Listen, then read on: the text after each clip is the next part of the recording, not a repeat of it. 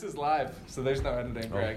Okay. You are on camera. We are squeezing in with three fantastic folks from BV United SC, or just BV United. Whichever one you want. Okay, Yep. Whatever you want to call them. So we have Greg, technical director, Taylor, your coach on, is it U15s? Yep, U15 and then and 16 girls. Jen Larrick, who we've bothered before for her work with Like a Girl. And Jen, you coach... I am going to coach U11s. Cool. I'm helping Taylor with the 15s, and I'm the girls' director of coaching. That's great. So BV United has we tweeted about this earlier this week, they have a great club principle or like a guiding rule that you operate off of, that girls team should be coached by women. So that's the reason we're featuring you here today. I rarely dip into the club and youth scene because it quickly gets me shouted at by parents. So I usually avoid it, but you guys do something so cool that I thought it would be great to talk about the club. So Greg, why don't you kick things off and just talk about BV United is a pretty new club as a new entity. So talk a little bit about how the club formed as kind of that merger phase, and then how you decided to kind of adopt that principle of we think girls should have a chance to, see themselves in their coaches. Sure. It was summer 2016, and Andy McIntosh, who was the president at the Valley United at the time, approached me at a field after a game. I was watching a game with one of our kids, and he just said something to think about. We should consider joining forces. And at the time I thought, well, fine, okay, I'm open-minded. And I didn't realize the swiftness with which he wanted to move. I was thinking this would be a 2-year discussion, but we met in December, I think, of that year, 2016, and decided that let's do it, let's go. And it was really about, two clubs that had very similar makeups. Geographically, we're all hovered around one, district borderline. So even a lot of the Valley United participants were residents of Burnsville, but just the way the school districts break up in that community, that's how it works. So there really wasn't a lot of geographical change. There wasn't going to be an increase in driving. There was some discomfort, right, when you're used to going right next door and suddenly you've got to go one block over. That was probably our greatest hurdle. That's just general Minnesotan aversion. That's very much the way it was. So we worked through the details and grabbed a group of colleagues to help us through that process, and we rolled out BV United for the fall of 2017. So that's when we, really became a reality. As it pertains to why women are coaching girls, that really started with my wife. She suggested that I read Sheryl Sandberg's book, Lean In. Mm-hmm. And so when I did, I thought, I'm a pretty good guy. I treat women really well. And when I read it, I was a bit taken aback at my own behaviors that I wasn't aware of. And so I think at that point in time, I was always kind of dancing on, what's going on with the girls program? How do we make it better? How do we make it stronger? And perhaps maybe because I had been at Burnsville Fire for 4 or 5 years, the boys program had started to thrive a little bit in younger ages, and the girls hadn't been as rich. And I asked my wife frequently, I'm like, am I doing something here subconsciously to affect this? Like, what's happening? Mm-hmm. How is this influence occurring? And so I just decided that I was going to do it. And it wasn't easy at first, because when you don't know who to reach out to, I have a pool. Certainly being connected at the university has been helpful. But getting a full staff of all women who are qualified, not just women, like women that are really going to be good at what they do to provide a great experience for our children, that was a different story. And I don't think it was until, February, March maybe, that I finally finished and got the full staff, the full complement set up for the summer season. And so that happened, and we've been, so fall 2017 we had it, spring 2018, spring, summer, fall 2018, and now as we head into 2019, we're fully covered. And one of the evolutions of this process too was understanding that, okay, so I'm leading this group, I'm coaching the coaches, but I still have an unconscious bias. And so when the women are in a room with me and I'm leading this group, there's something to be considered here. So how can I affect that change? Well, a year ago, I started talking with Jen about coming in and having that role. So she became the girls' director of coaching. I've taken a step back and said, okay, now I can hide in the background and not be on the field every day and spend more time with my family, which is important for us for sure. I just think in doing so, now we've created a model where we have a female coach in place for all of our girls' teams, but in addition to that, we have younger female assistant coaches who we are now mentoring along, so that in the future we have a greater pool of more female coaches. But again, not women just because you're women. Right. Women because you care about this, because you're invested in it, you're a lifelong learner, you're good, you have an understanding of children and the game, and you know how to relate and communicate effectively with parents and families in our community. So that's really where it's going. And I think let's make sure we can do some full introductions before diving in, because there's so much in that. But Taylor, talk a little bit about the teams you coach, but then also like how you came to BV United and how your involvement in soccer, and just kind of, how you ended up being one of those women leading one of these teams. Yeah, so it's kind of a long story. I started coaching when I was playing in college at St. Kate's. Chris Seidowicki was my coach, and I got involved with the local West St. Paul team.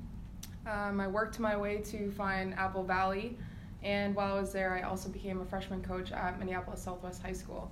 And while I was coaching at Apple Valley, it was right before the merger, and I heard that the future merger DOC was actually watching my game, and so I'm like, oh my gosh, I'm really nervous. You're like auditioning for a job? Yes, I was like, I could see him kind of pacing the field, and I was like, okay. And when you say him, we're talking about Greg. Right. So he was stalking from the other side. Yeah. Checking out auditioning coaches as they were coaching. Yeah, mainly watching the players and getting a read on the players, because Greg does a really good job about investing into everybody when he can. Yeah. And he was investing into the Apple Valley kids because he knew nothing about those girls. And I got a phone call from him, and he's like, hey, are you interested in coaching for, BVU? I kind of know that Chris was your coach. And I'm like, yeah, Chris Seidowicki was my coach at St. Kate's. He's like, all right, you're hired. And I was like, really? And he goes, no. And he gave me feedback on the game, and basically just shared his perspectives of what he enjoyed and what he's looking for. And at that point, I was coaching, but I didn't know that's what I wanted to pursue. And so I was like, wow, I really like what Greg's saying and his motives and morals for this, future program and what he wants for these kids, and I want to be a part of that. And so I started working with Greg at BVU, and then I actually became the varsity head coach at Minneapolis Southwest, and that's where my learning and my development as a coach and a person just started to bloom and flourish. I really had a deep connection with Southwest. I cared a lot about those girls, and I wanted to give them everything that maybe I didn't receive as a player, and just believe in them. Because I think that's really important. And with Greg as a mentor and then Jen coming in, I've personally had the best support system that I could have as an employee or a coworker or coach. And so I think because of that really helped me with my 2 years at Southwest. It helped me now become the graduate assistant here at Augsburg, and it helps me be a better coach because I want to coach. I want these girls to believe in themselves. I want them to have good, positive role models. But I also have people that are doing the same for me, and that's why I think I am here today, is because of the people surrounding me, but because we all share values and morals. And Jen, talk about kind of your playing background and how that led into coaching, and kind of now as director of coaching on that side, how you balance that coaching side with then also like coaching the coaches like Greg talked about. Sure. Yeah, so my background in playing is I grew up playing kind of just like high-level elite soccer. I traveled all around the country, going to showcase tournaments, and ended up, going to University of Florida for 2 years, transferring to the U of M, played there for 3 years. And I always wanted to be a professional soccer player, but I knew that might not happen, and even if it did, it might not last, so I have to have a plan B. And so I was like, all right, I love soccer, I'm going to be a coach. And at first it was just I guess this is what I'll do. But then I started studying coaching in school and started this really wonderful learning process of in the classroom during the day I'm learning about how we coach. In the evening I'm being coached. And then my drive home from practice I'm reflecting on what worked and what didn't, what matched what I learned in school and what didn't match that. And how could utilizing this literature on coaching and psychology and leadership influence optimal performance and experience for kids. And I think that process just made me feel so passionate about coaching, and in particular coaching girls. I think that just the experience knowing that soccer has shaped who I am on such a deep level, and knowing that like physical activity is a basic human right that girls don't all have equal access to, makes me really passionate about coaching girls specifically. Mm-hmm. Well, and I think one question we got on Twitter, and we won't dive fully into Twitter question, was about, does and should gender matter when it comes to coaching? And sort of there's usually a back and forth whenever, our account tweets about this, or we do a story about, the percentage of women coaches in the Big Ten, or the new report about the MIAC just came out, which is we're sitting in Augsburg right now. And usually there's kind of a back and forth of, well, if it's, shouldn't it be just about the quality of coaching alone? That's kind of one side of the argument on the opposite side of why this representation matters. But I think one anecdote I will share, watching just going to Gopher games, you will see, no offense to literally almost every single male coach in the Big Ten, but you will go and watch the Gophers, and you can, if you go to a Gopher game, and you absolutely should this fall, just literally watch Steph Golan and the Gophers coaches sitting in their chairs, talking to their players. They shout when they have to yell across the field a few times a game, but they're sitting and watching because they've coached the players to play the game. Then turn and look at the coach from, gosh, I'm going to probably mix up who they are, but like Purdue, Rutgers, name a Big Ten school, and these men are just full-throated, screaming like military style the entire game, and it's distracting. Like, as a human being, it's embarrassing to watch, and it certainly doesn't make you feel like the players are empowered. And that's not guaranteed to happen because of gender or because of who's on the sideline, but I think it speaks to the idea of players, especially young players, look to a coach as someone they can model after. And especially Taylor and Jen, talk about just your playing career, the mix of coaches you had. I mean, like, what did it feel like, when you were younger, going through college, because you both have played, different levels of college. I mean, just talk about what those different coaches were like. Yeah. So I played at the U for Steph Golan, and like you said, very quiet during games. And I just had a lot of female coaches growing up. Becky Burley at Florida is a female coach, and there's no question in my mind that those role models are a huge part of why I believed that I could do this. And I also took classes with Dr. LeBoy at the U, volunteered in the Tucker Center, and so was just in my kind of formative collegiate years was around this messaging that female coaches matter and you can do this. And there may be barriers, but you can still do this. Mm-hmm. So that's certainly why I think it's possible. And in my experience, I have had female coaches that have yelled. I have had female coaches that I don't think always treated young people in respectful ways. Right. I've had male coaches who were kind and caring. I do think that identity has certain identities have certain power structures in society, right? Mm-hmm. So I think that a grown male coach yelling at young girls has a different meaning than a grown female coach yelling at girls. Mm-hmm. There's implied power there that and we're kind of programmed to experience those things differently too, just by the rest of society. Absolutely. So gender in and of itself matters,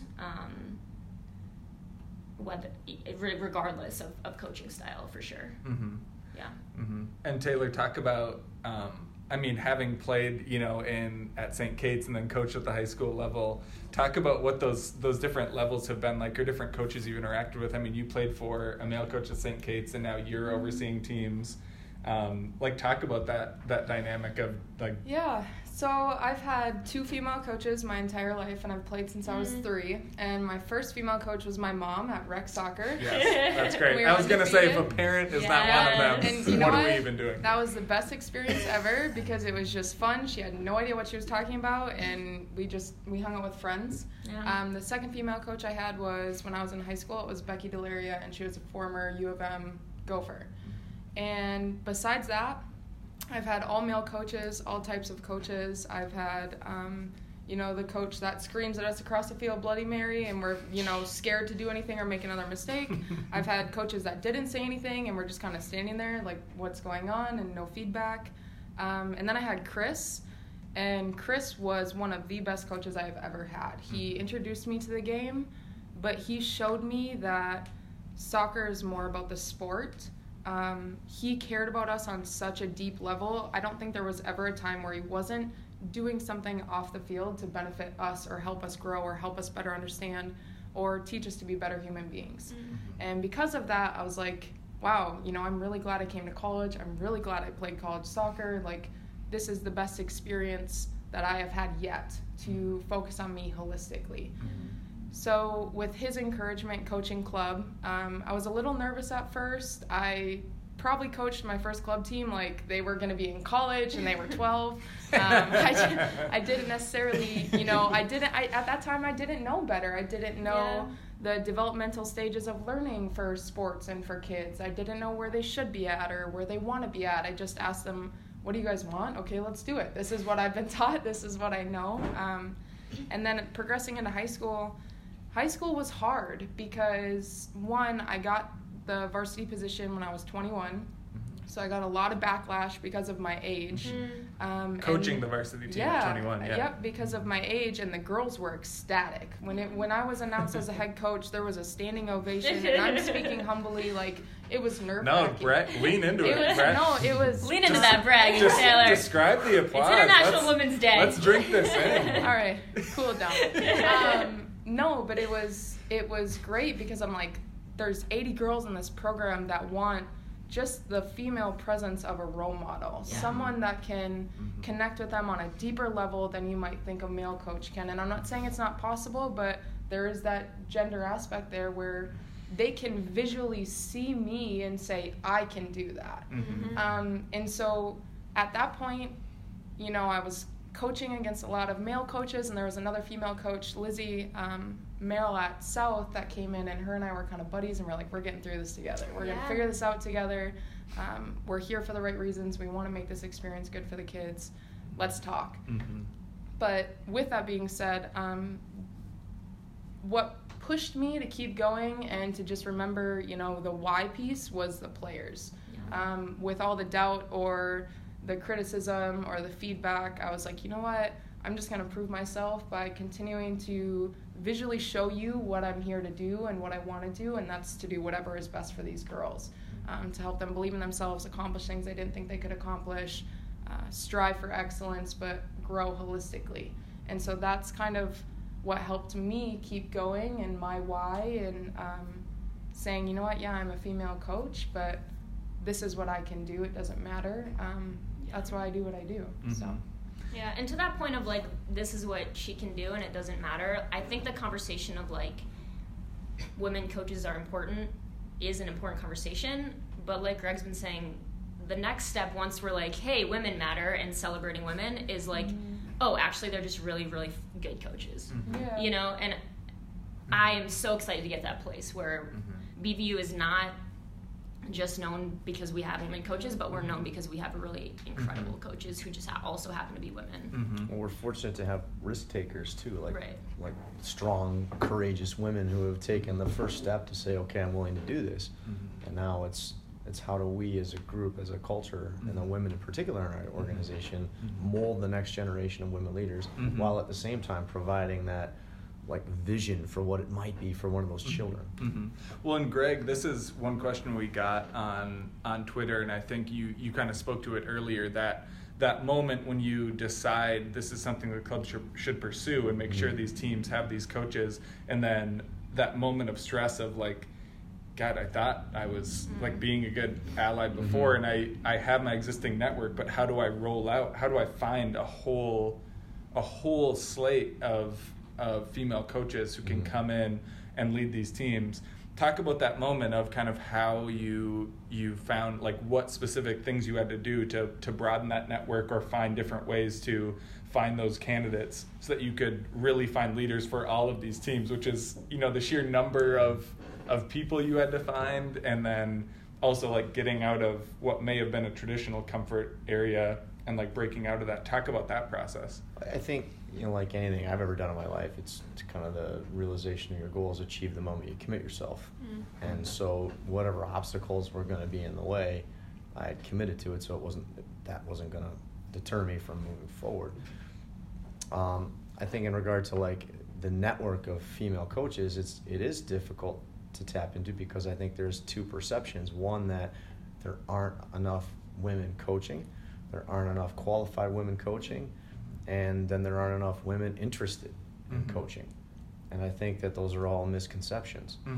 You just have to dig a little bit. I joke with people all the time. I'm from a rural area, went to a D3 UMEC school in western Minnesota. So when I moved here and started covering the Gophers and other women's teams, you realize, like, last fall you would go to a Hamlin versus McAllister game, and Hamlin had, a volunteer assistant coach in Jenny Clark, who had literally played in the Bundesliga professionally, and then McAllister has Crystal Seidel and Tori Burnett, who both played at the U at an all-conference level like performer. And it's like, for me, I'm like, you've got to be kidding me. These like D3 schools have former Division I and professional players coaching them, and like I grew up with like dads coaching us who'd literally never played. Like, so there is almost that missing, maybe there's not an organic connection point for every technical director and club leader in the world, but like you said, that pool is there. I mean, of just all of these women who have played at a high level, and maybe it's that moment of going from player to coach that sometimes that gap exists. I think that's probably the most important gap right now that we want to close, and that's really one of our ambitions. But I think that this process takes time, just like you alluded to your experiences as a child. Well, mine weren't any different. I had a parent coach, and we had these things, and the game's evolved on the men's side and the boys' side significantly, and unfortunately there's been a lag time in women catching up, and right now, I mean, we just read the paper this morning with the lawsuit filed against U.S. Soccer on behalf of the women's national team. Like, these things need to happen. We have to push the envelope and do these things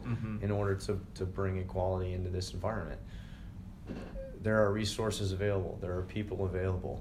You just have to be willing to open your mind and open your eyes and figure out a way. And I think, for me, educators are as important as any. And parents are people to be collaborated with and tapped into. And I think historically it's a barrier. These are parents, and one of the coaches of the staff, and we're working against each other. Well, that's to the contrary. That's not.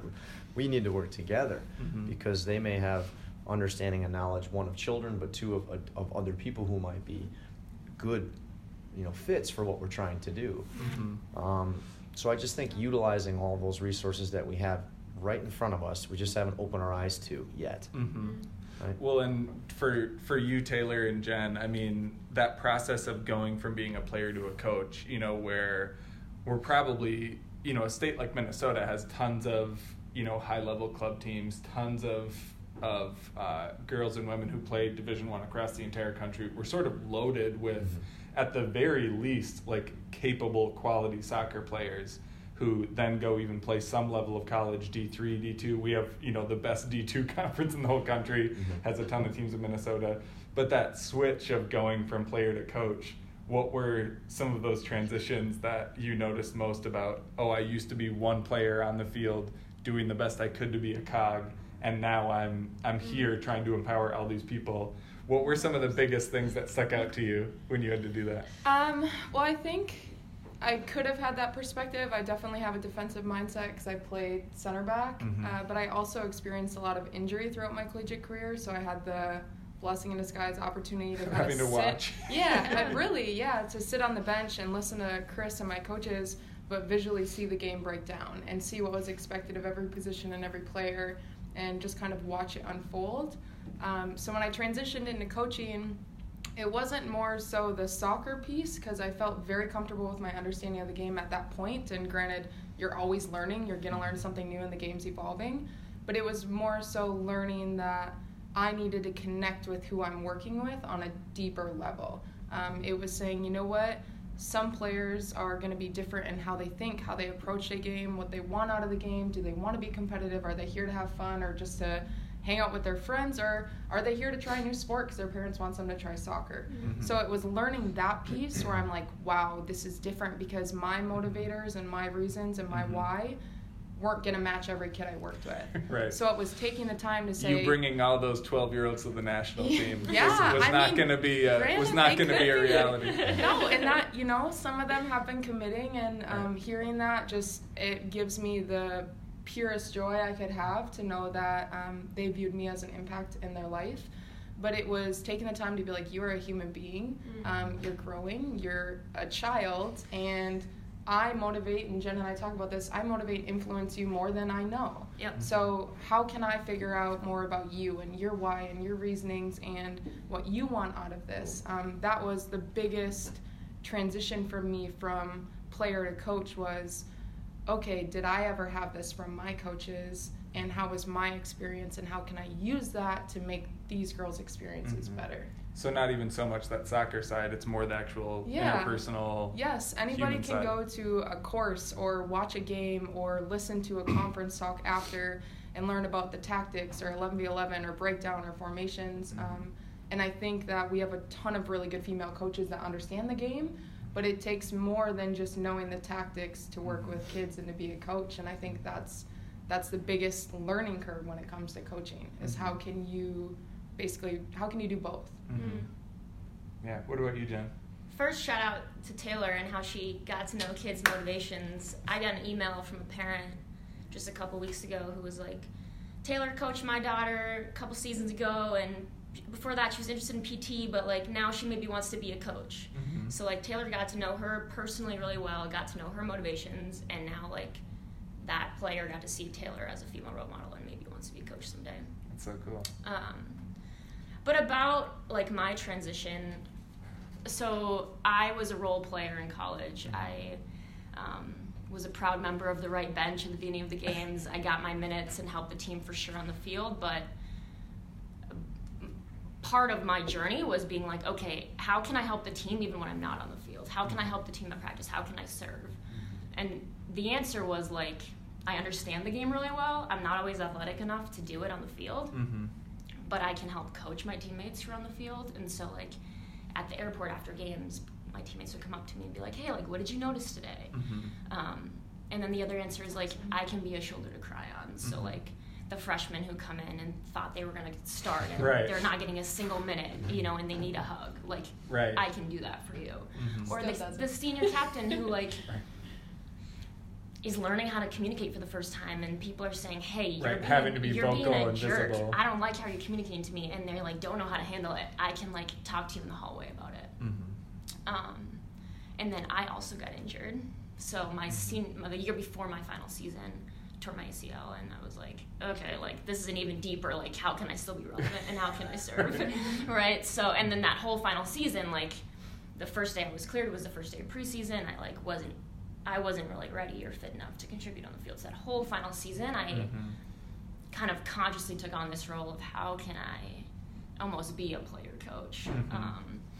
And to credit Steph, like she took me on travel trips even though I wasn't really going to play. And she was like, you are making a difference.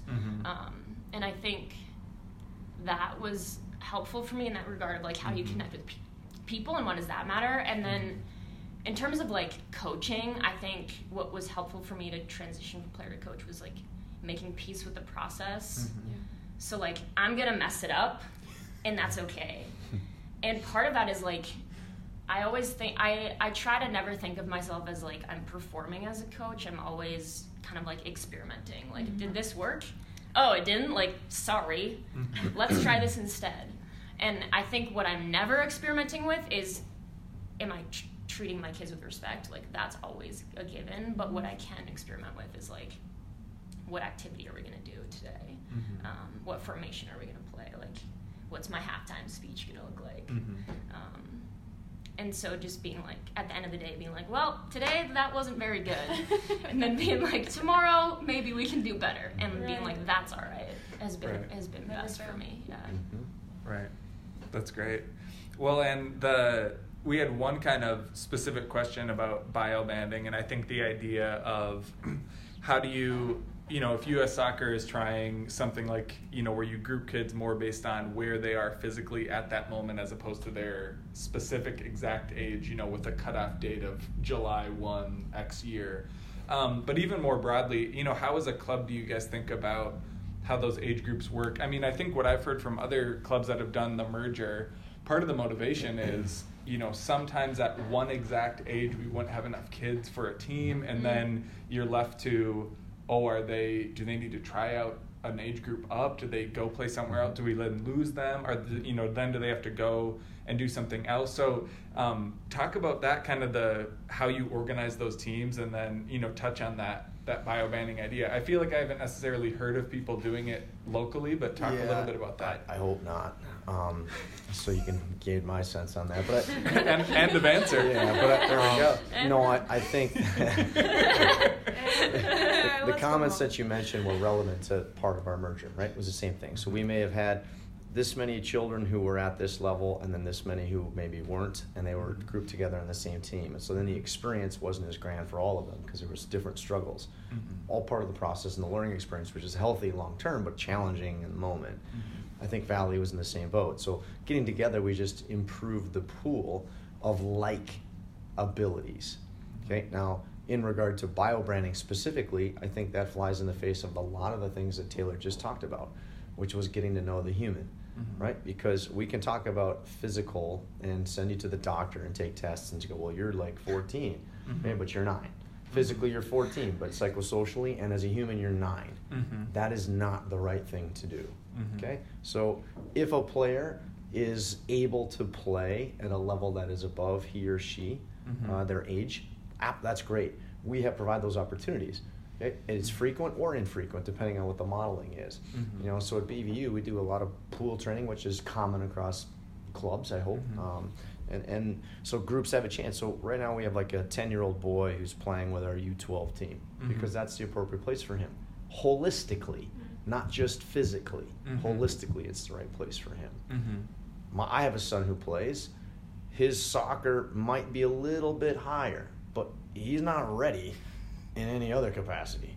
Right. So holistically, the best thing for him is there, right? So physically, maybe not, but the soccer, that part is a little bit elevated, only because of the culture he's surrounded by, right? So we're mindful of those things in the children individually.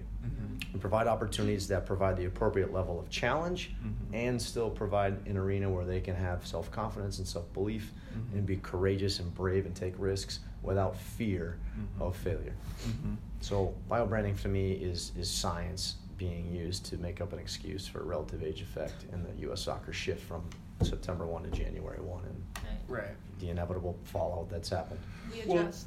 Right. Yeah. Well, and it seems like it's a little bit, I think a lot of the discussions that usually when I see a lot of back and forth on a given topic, what you sometimes see is people who are arguing from the lens of prioritizing kind of top performers and who makes the national team and how do we get our top athletes where. Absolutely. Versus, local clubs where maybe that's part of the mission, maybe part of the mission is giving our highest performers a chance to really excel.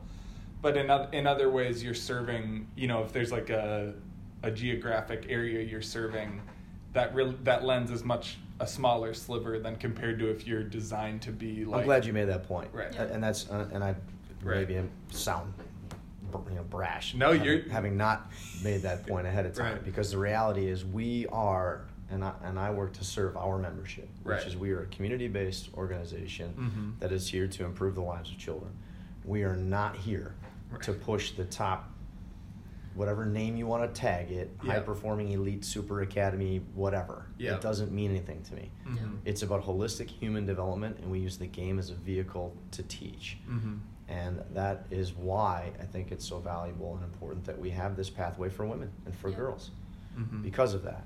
So, in the grand scheme of things, everything that was, all the adjustments U.S. soccer has been making, at least it seems like, is geared towards that, 1% of 1%. Right. And the reality is, like who funnels all the way up to the senior national team. Correct. It's so thin. I mean, that pyramid just gets smaller and smaller every minute. Right. And so many kids in the grassroots methodology, like they're all in this space, and we want to include them as lifelong learners and good people and good citizens. Right. Yeah.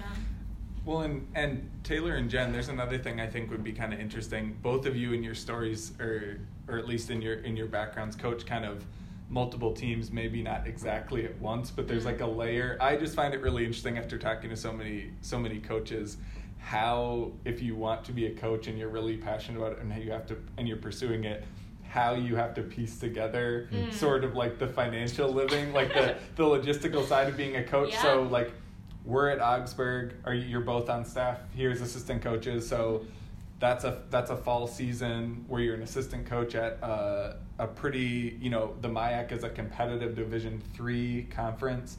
But then you both obviously coach with BV United. Jen, you also do like a girl. And you mentioned a previous high school coaching job. So talk a little bit about even all the pieces that you piece together. And you don't have to give numbers if you have to, because I'm sure we're all very, very wealthy people. We can all talk about salaries.